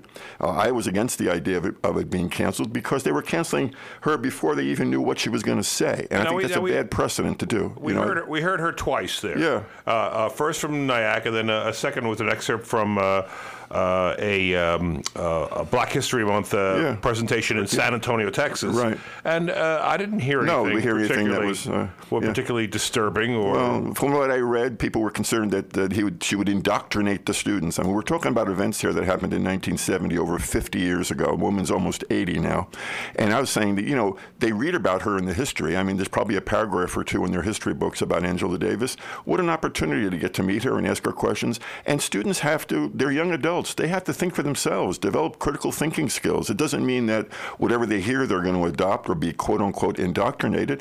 And I think it's more indoctrinating to serve the lesson of saying, well, when somebody complains or is loud at a school board meeting, we reverse our decision and we yield to the bully in the room. I think that's another type of indoctrination that I think is a lesson learned there too. And I'm glad that the Baptist Church in Nyack was able to invite her to come and speak. And many of those same students who would have seen her in North Rockland went to Nyack and got a chance to hear her speak. So good for them. How many, if I may ask a question, how many people at that specific meeting were in support of her speaking at the event, as opposed to the 30 or 40 people? So I think the people who came were coming to speak against it. I don't think it was the other side. I don't think it was known that they were going to go necessarily. Do you think controversy at the meeting? Do you think if there was a more organized support movement, obviously Voice was in support and established this together, but do you think if they organized a similar, like, go to the meeting and talk about how much they want her there, that would have cemented that? The students didn't come to that meeting, supposedly. And here's an idea too. You might want to hear her. I mean, I would want to hear her, but do you don't want to necessarily get up in public and seem to pre-endorse whatever she's going to say, because you don't know what she's going to say yet. That's the thing.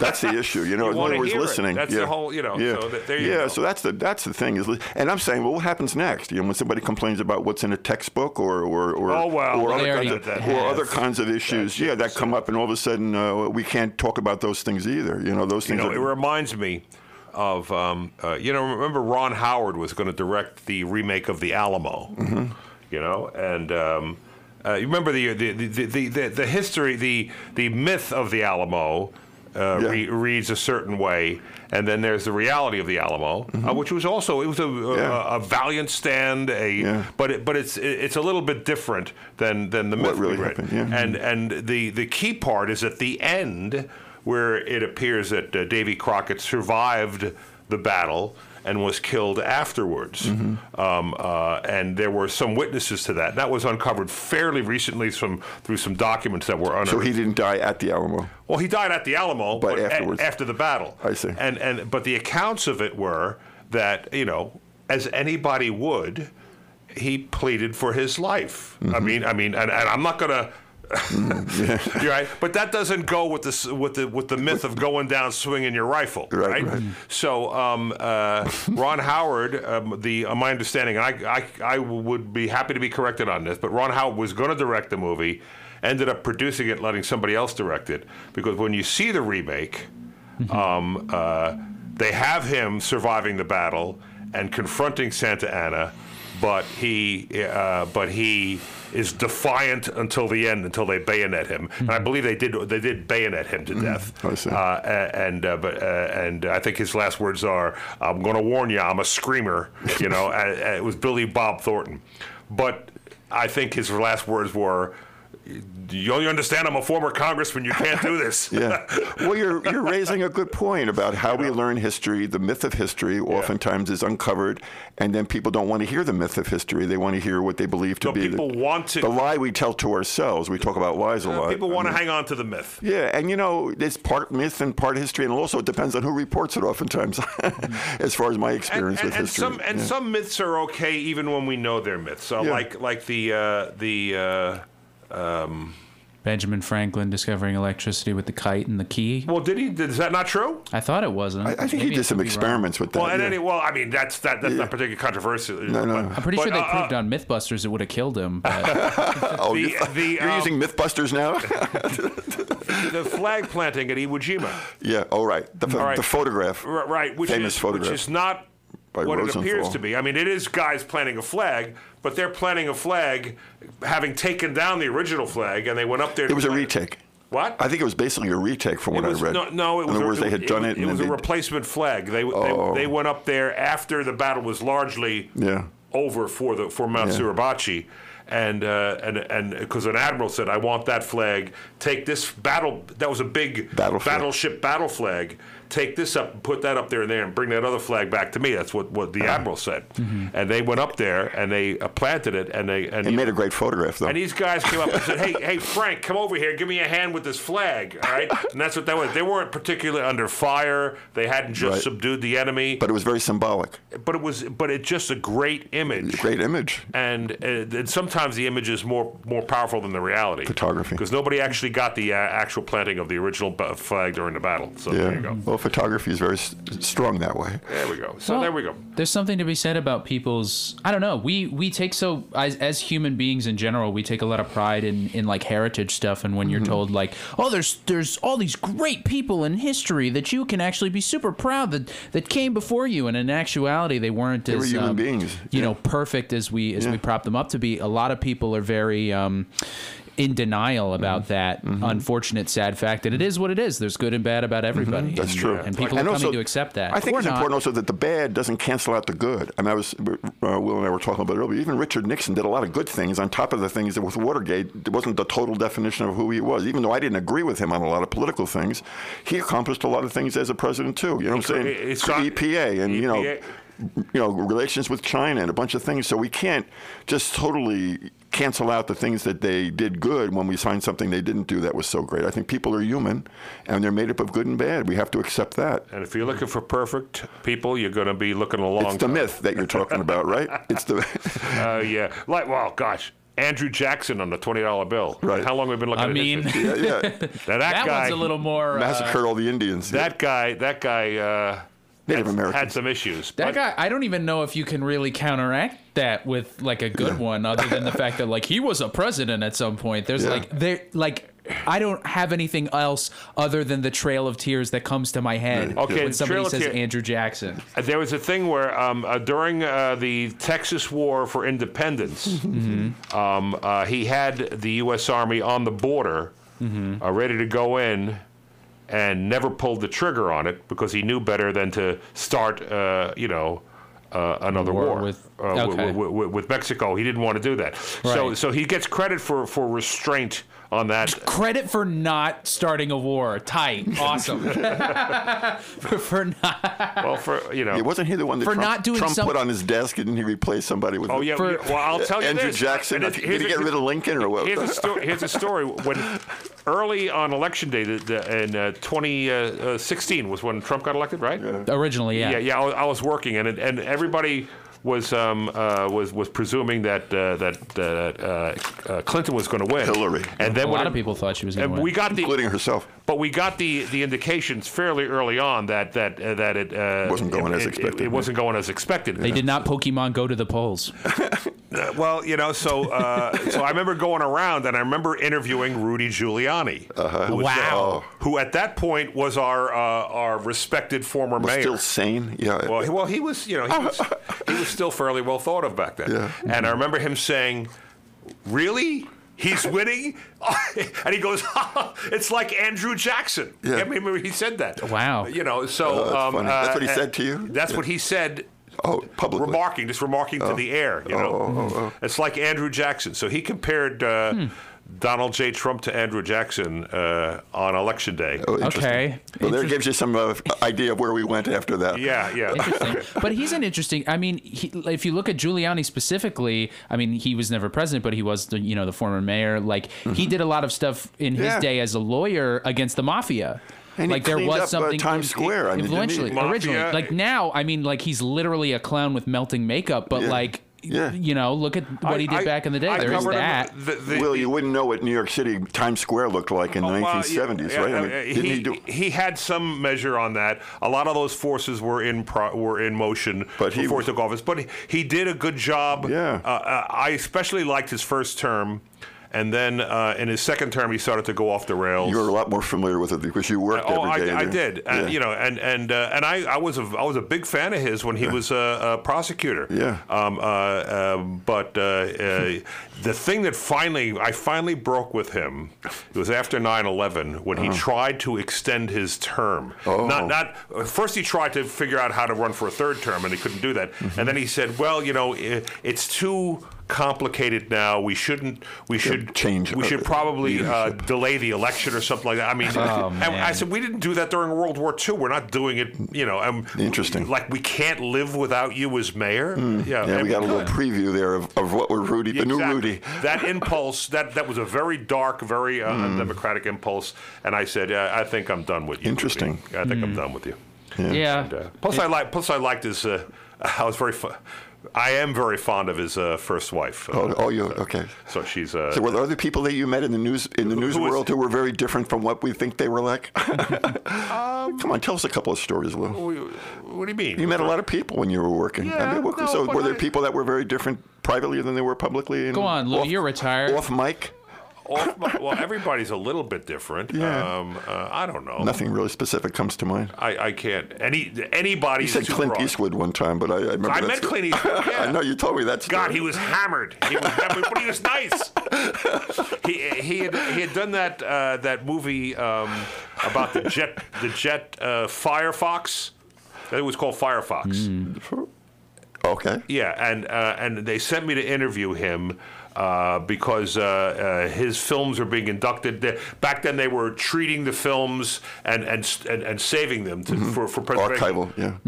This is before digital, right? Right. So they were actually getting the film out and bathing it in chemicals and restoring them. And it was a big project. And he was a fan of that. And they were honoring him at some dinner. Silver halide. And he was being driven around town in a limousine. And he had already had a bunch of cocktails by the time I met him. But he was very gracious, very nice. Good interview. It was a good interview, and he didn't stumble, and he signed He signed a picture for my father. Oh, very nice. Yeah, that's Clint. Nice. Clint did. So he was a nice guy. Make my day. You know, who was good? Yeah, Come on, you met a lot of people. Come on. I did, but I can't. You know, I'll put you in the spot. I'm sorry. Dish. What?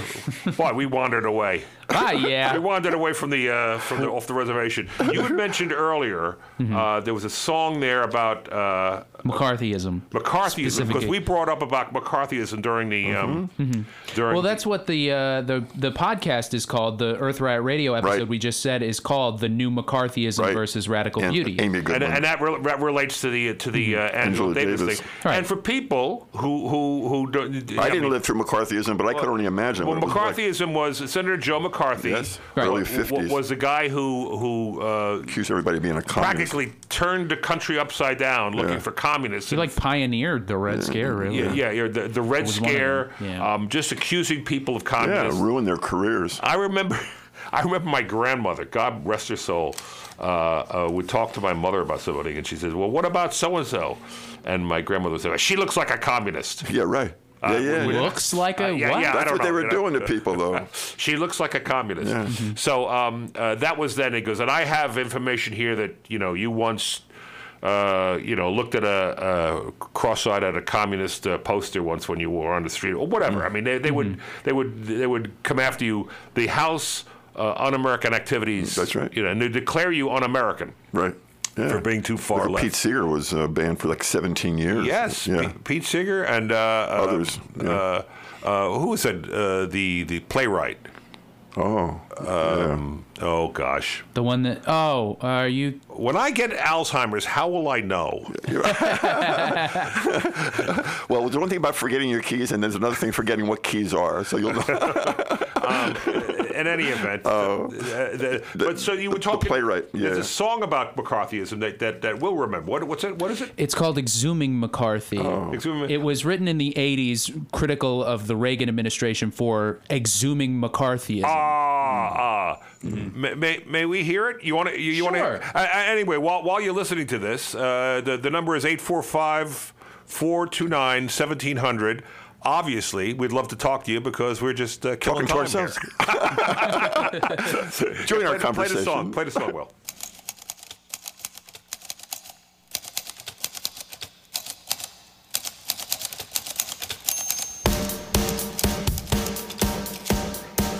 You're beautiful, more beautiful than me.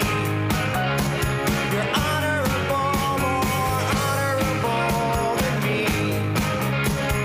Loyal to the Bank of America.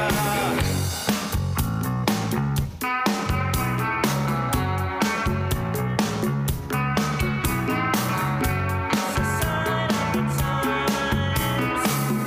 It's a sign of the times. You're sharpening stones, walking on coals to improve your business acumen. Sharpening stones, walking on coals to improve your business acumen. Vested interests, united ties, landed gentry, rationalize. Coupon the myth. Buy jingle, buy America.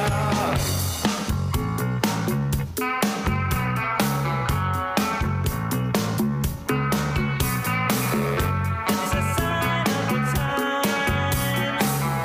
It's a sign of the times. You're sharpening stones, walking on coals to improve your business acumen. Sharpening stones, walking on coals to improve your business acumen. Indecited, enemy mad.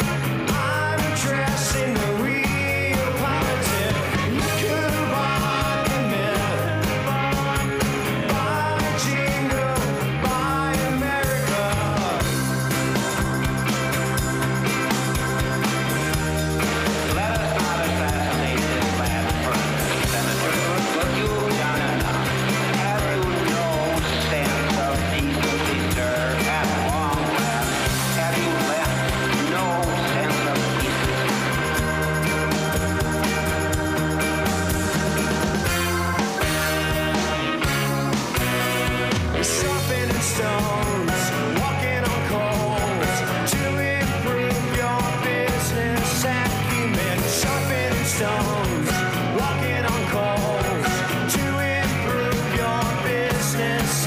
argument. Enemy sided, enemy mad.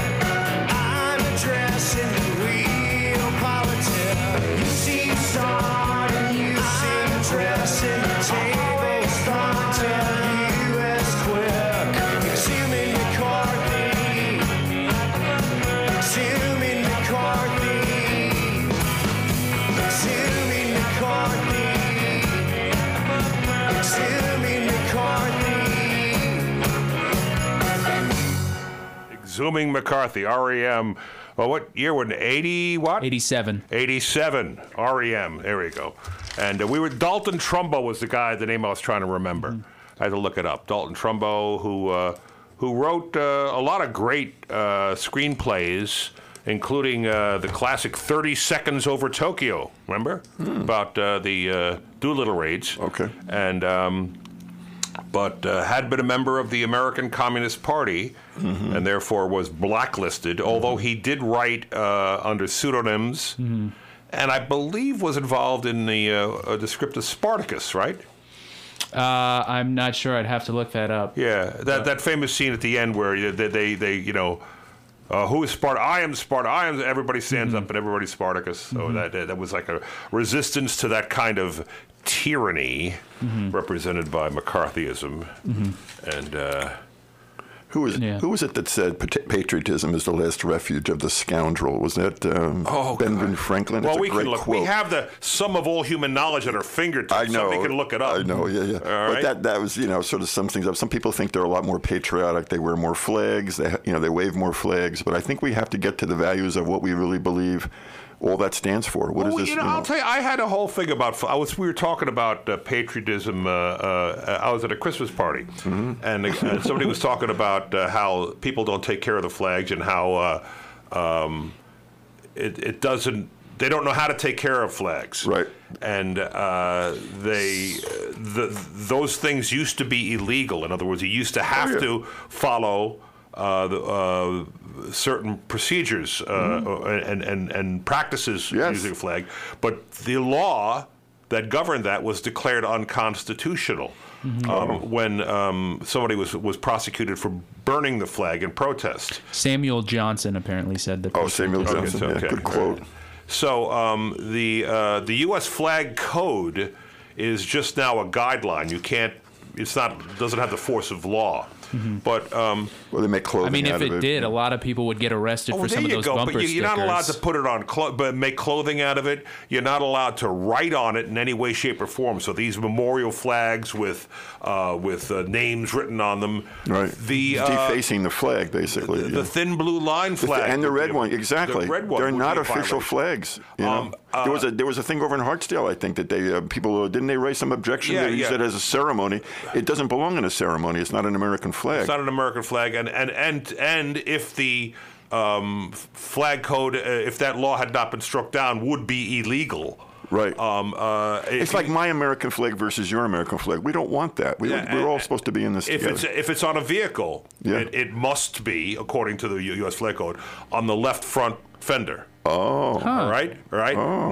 Not on the window, not hanging off the back of the truck. It's got to be on the left front fender. That's the only place an American flag goes on a vehicle. So it's to be lit at night. There's a bunch of It's different. got to be lit at night. Certain flags are all. Are you saying, well, that doesn't, it's out the window? It doesn't have the force of law because you have the right to do whatever you want with a flag that you've purchased, even if it's free speech or you can't. You can burn it, obviously, even if you can do whatever you want with it. But burning was the only way to get rid of it, right? Yeah, you can't throw it in the garbage. burning. Yeah. Yeah, Well, you not have to like ceremonially. Well, according to the flag code, which is just a guide. Which is just a guide now. Which sure. I did that. For instance, I was out at my mom's house in Florida, and she has a flag out, and the flag was it was torn. Tattered. So I took it down. I got her a new one. I took the old one, and I folded it up, and I said, take it to the VFW, the American Legion. Right. And there's usually a little thing like a mailbox. Like a mailbox, you put it in. You put the flag in the mailbox, and they will dispose of it in a ceremony. I don't know if you've ever seen it. Yeah, I've seen them. I've never seen it, but my dad's talked about it. He was in the Marines for 30 years, so he's very passionate about the flag codes and stuff, and so he knows all about that. So he's the one who told me you about treat that. the flag as a living with respect. thing. With respect, yeah. And it doesn't belong to any political persuasion. Yeah. Yeah, it's not supposed to. It's ours. That's right. It's ours. The United it's all of ours. States. There we go. It's America. ours. This is what it's supposed to be. That's that. So I agree. We're down here toward approaching the end, and God, we managed to jabber our way through a whole half hour, and all this other stuff I got here. We'll just have to wait for another show. This is the last live show of the year for us. We will take next week, which is Christmas weekend off, and the following weekend, which is New Year's weekend off. We may rerun a show on one of those, but we'll be back. What is it? What date? Today. Well, next week, what that day would be? January I think 7th. the 7th. Yeah. Yeah, the 7th. So we'll be back on the 7th, and we've got some idea. What are the things we're working on, George? Well, the 14th. We're still working on the 7th, but the 14th we're going to have a very interesting show with the president of Riverkeeper to talk about the Army Corps of Engineers plans. They had proposed some plans to build a seawall, if you don't know, down in New York Harbor. At the mouth of the harbor, At the mouth of the harbor. And we had John Litscomb on the show back in May, and John really identified a lot of the ecological problems with a river that flows both ways and the fish and everything else, and how this was a bad idea. But he says it wasn't always the Army Corps' fault, because they were given a mandate to address storm surge. Yeah. And he said sea level rise is also part of it. So the actual definition of the task, he said, was flawed, and that they need to re-examine this before they proceed. And so the comment period is actually extended till March. So we're going to have a program in January 14th, which is going to be very timely for us to let people know what Riverkeeper is saying, and to maybe also contact the Army Corps with our views on what they should be doing in terms of a solution to deal with the climate issues. Because if we spend billions of dollars to block the mouth of the harbor, right. That's how the Hudson River gets to the ocean. That's right. So and sediments and everything else. Yeah. So you'll be blocking. Yeah. Let's say you close those gates, and how long do you keep them closed for? Right. So you're going to block a storm surge, but you're also blocked. Right. The river, meanwhile, is going to continue to flow and back up. So you could be causing flooding. Right. And then also Jamaica Bay was part of that. There's other plans. There's about 4 or 5 or 6 different plans, and Riverkeeper has identified 2 that they believe are going to be more effective, and they'd like people to support, a better plan, so we can have something. But it's a big project anyway. It's going to take a while to construct, and but we're going to talk about that on the 14th of January. So I think that's going to be a great show and interesting conversation, and we'll have a lot to do with the future of how we handle storm surge and sea level rise on the Hudson River, of which we is a big part of our area, our community. And then and keep in mind that all this is being caused by heightened weather activity because of climate change. Yes. Tipping point, which is out there at some point, which we don't know where it is. We don't know how deep the water is going to get in the ocean, how much it's going to rise. We don't know how much water will fall out of the sky. During Ida, I said, where I live, 8.5 inches in a few hours. Well, that, that's a lot of water. A lot of water. So those kinds of things are happening. And we're getting storms now. Oh God, we just had tornadoes outbreaks in December. That had never happened before. And the strength and severity of them, it's not that they're not happening, but the strength and severity of them are much higher. Okay. Yeah, I should probably start playing the. Start playing it. We got to say goodbye. There you go. You don't need to ask me. You just start playing it, and I hear the music. I just said it. Then he knows what to say. Thank you to everyone. Folks, thank you to our guests. Thank you for our guests, Senator Reichlin-Melnick, Liz Moran, Bill Madden, Gordon Wren called in, Reverend Billy, Savage D, the Stop Shopping Choir, Assemblyman George, everybody here. Everybody here. And we'll see you next week. We'll see you next year. Tough Times with Lou Young. See you then.